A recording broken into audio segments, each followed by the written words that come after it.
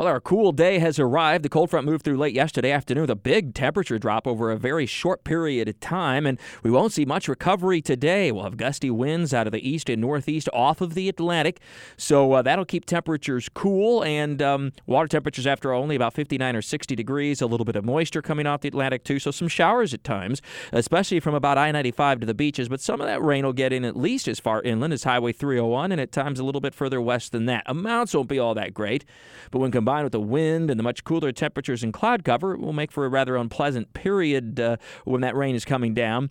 Look for the rainfall to average less than 1/10 of an inch near and west of Highway 301, 1/10 to 1/4 of an inch along the I-95 corridor, and as much as 1/4 to perhaps a 1/2 inch at some beach locations. And those temperatures pretty much stuck where they are early in the morning, not moving much through the day, in the 50s at the beaches and only in the low to mid 60s when you get more inland.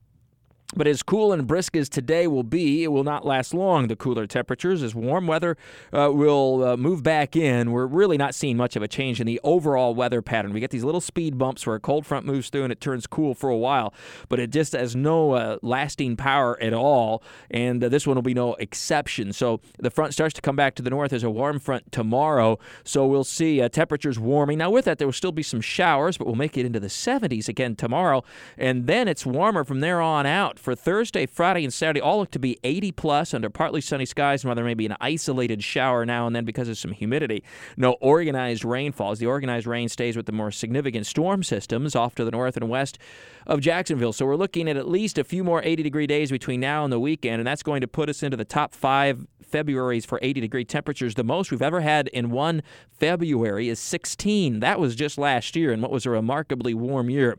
We'll fall short of that, but we could get into second or third place before the end of the month for the number of 80-degree days during the month of February. And that means pollen continues to rage. The pine pollen has peaked now across Jacksonville and northeastern Florida. It is still there, but what is starting to become more noticeable is oak pollen. We told you and warned you and gave you the first alert that oak pollen would be soon to come, and it is, especially with this warm weather.